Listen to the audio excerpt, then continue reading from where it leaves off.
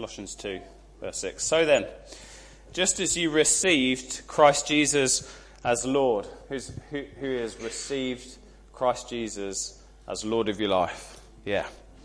So then, just as you received Christ Jesus as Lord, continue to live your lives in him, rooted and built up in him, strengthened in the faith as you were taught, and overflowing with thankfulness. And that's what we're wanting of this morning, isn't it? We want to be rooted and built up in the Lord Jesus so we continue on our lives in them. Right, no, it's all right, Gerald. I'm sure it's Jess, probably. I'm just doing it on purpose. We want to be built up in him. We want to be strengthened in faith. And we want to be overflowing with thankfulness, don't we? That's what we're here for. See to it that no one takes you captive through hollow and deceptive philosophy, which depends on human tradition and the elemental spiritual forces of this world, rather than on Christ. We don't want to be carried away by other philosophies, other ideas of what's important in the world. We want to be carried away by the elemental spiritual forces which are at work in the world, affecting the way that we think and the way that we kind of perceive life. And we want to guard against this. How do we guard against this? It says, verse 9, For in Christ all the fullness of the deity lives in bodily form. And in Christ you've been brought to fullness. He is the head over every power and authority. In him you were also circumcised with a circumcision not performed with human hands. Your whole self, ruled by the flesh, was put off when you were circumcised by Christ, having been buried with him in baptism, in which you were also raised with him through your faith in the working of God, who raised him from the dead. When you were dead in your sins and in the uncircumcision of your flesh, God made you alive with Christ. What he's saying is that through your baptism, you have put off the old self. That's what he's talking about when he talks about circumcision. That your old self, the flesh, natural desire to kind of walk away from God, live life yourself, be self-ruled, and kind of live life your own way, has been put off.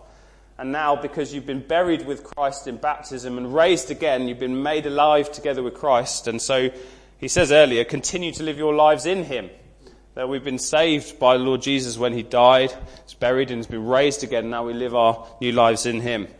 So he's talking about what we're going to celebrate on Easter Sunday, that God has made us alive together with Christ when he was raised from the dead.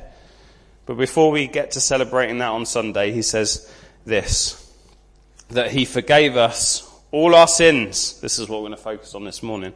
Having cancelled the charge of our legal indebtedness, which stood against us and condemned us.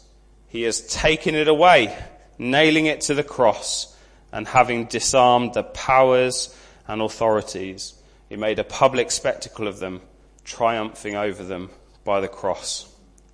So for us now then, having received Jesus Christ as Lord by faith, we've been placed in Christ through our baptism, we've died with him, been buried with him, and been raised to life. 4 things from this passage that we can see that Jesus did for us on the cross to enable us to live our lives in him, be built up, strengthened in faith, and thankful. The first is, he forgave us of our sins.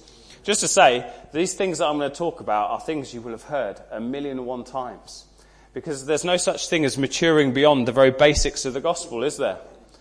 In fact, maturing in faith, being built up and strengthened in faith, continuing to live our lives in him, overflowing with thankfulness rather than just kind of a little bit grateful, all comes from reminding ourselves continually of the things about Jesus that we've heard 1,000,001 times. But as we take them to heart, we grow in these things. So the first thing is, he forgave us our sins, verse 13. When we received Christ, part of the deal was that we realised that we're not all that.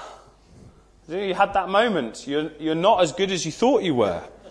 That you're not really all that. The Holy Spirit just convicts you of your sin. Makes you realise I'm sinful, I'm rotten to the core. I'm not just a little bit bad sometimes. I'm rotten to the core. convicted of sin. I'm really not as good as I thought I was. My sinfulness is exposed. You realise you've got no defence. Where you previously might have tried to justify how good you were, you kind of lose that sense of, I've really got no defence here. I'm completely sinful. I'm deserving of punishment. My future is hopeless without God. I've got no defence. I can't kind of say, oh, but I've done this and I did that, and wasn't it so good when I managed to achieve that? It just looks pathetic. And I've got no defence. And the distance between God's holy perfection and our sinfulness never feels so big. In those moments where you realise the distance between you and God is just so great. It's a huge chasm between us that cannot be crossed. But the wonderful news of Good Friday is that Jesus' death on the cross made our forgiveness possible.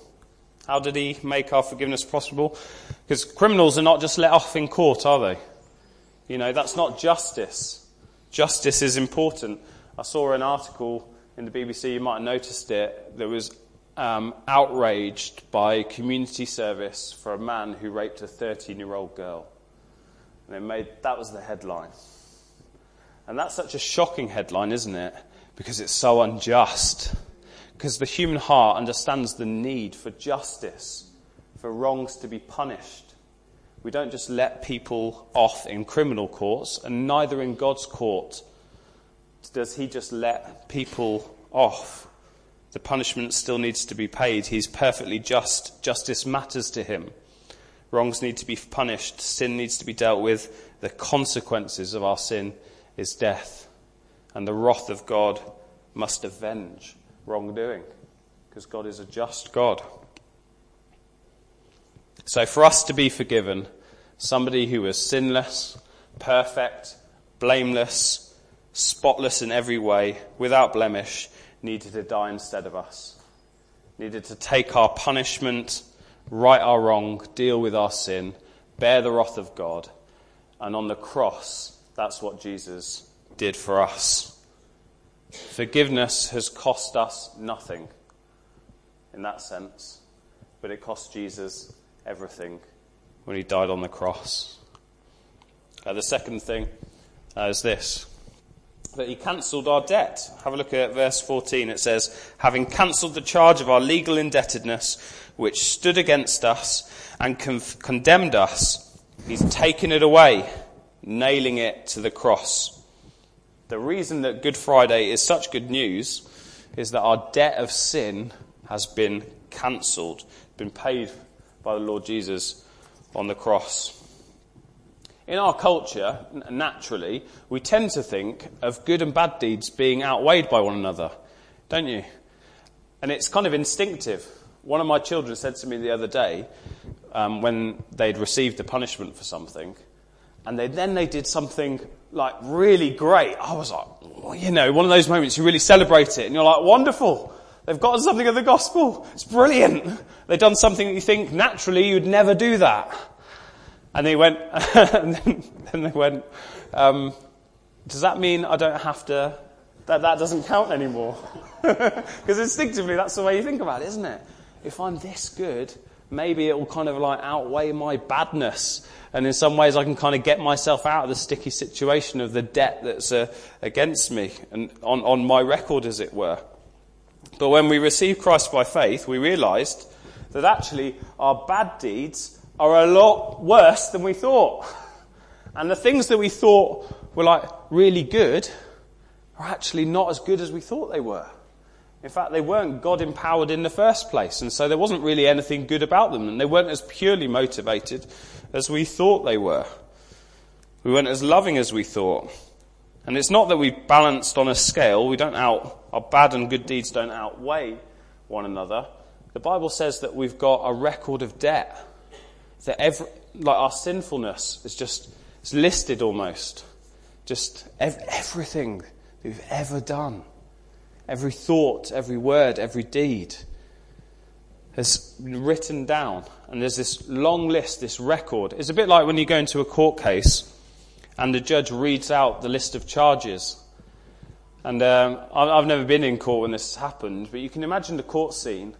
The man's there, ready to defend himself, ready to plead not guilty, and the judge reads out the list of charges, and it takes 20, 25 minutes, half an hour. It's an endless or seemingly endless list of charges.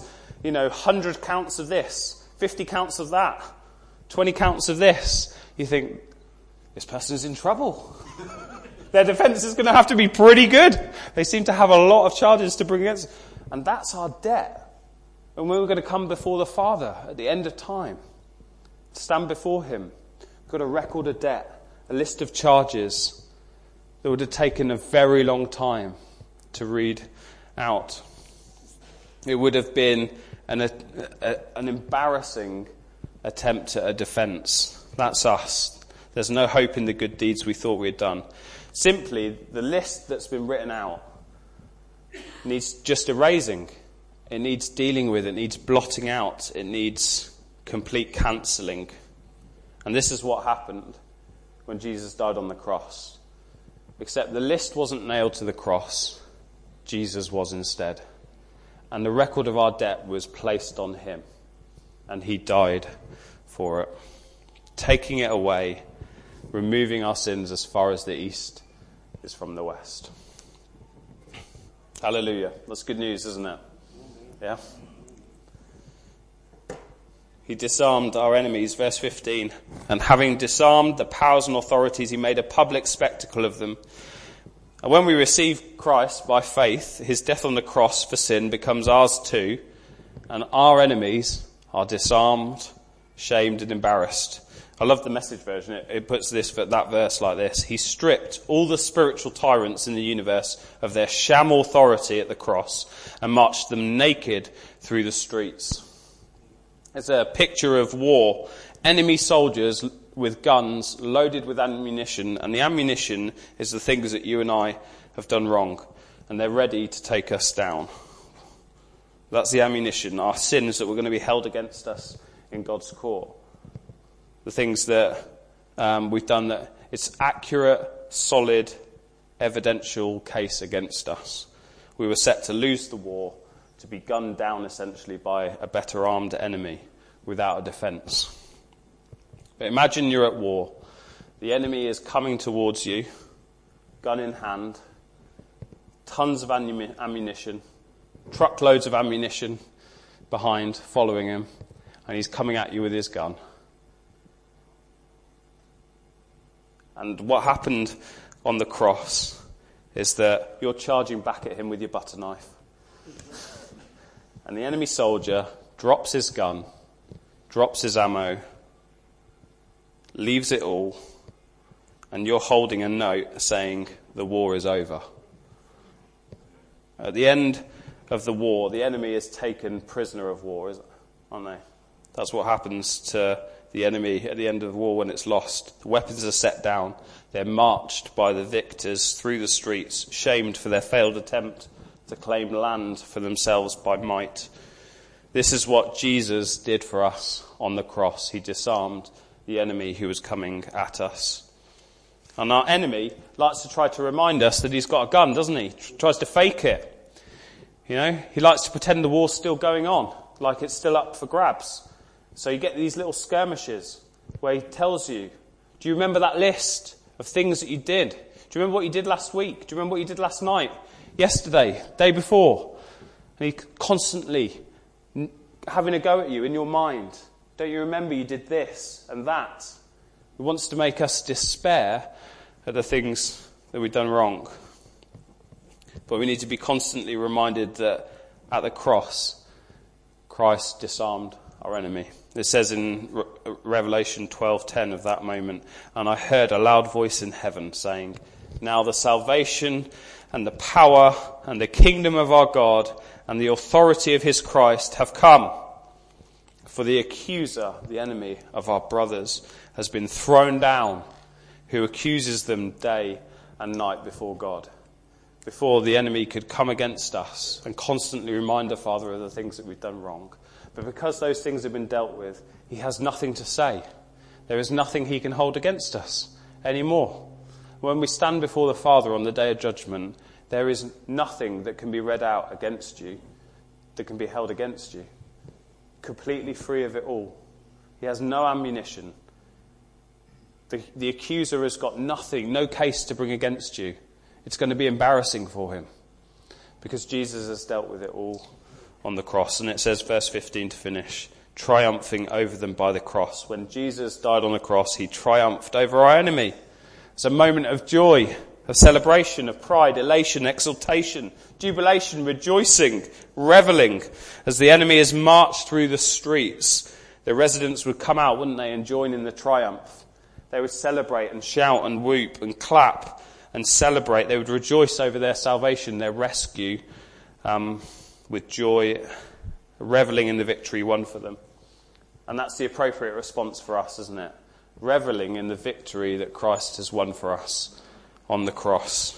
That's the appropriate response to Jesus forgiving us of our sins, cancelling the record of debt against us, and disarming our enemies. It's triumph. Today is a triumphant day because we're remembering what Jesus has done on the cross. He's Christus Victor. He's the one who's won the victory over the enemy on our behalf. And that's what we're going to remember now as we break bread and drink wine together.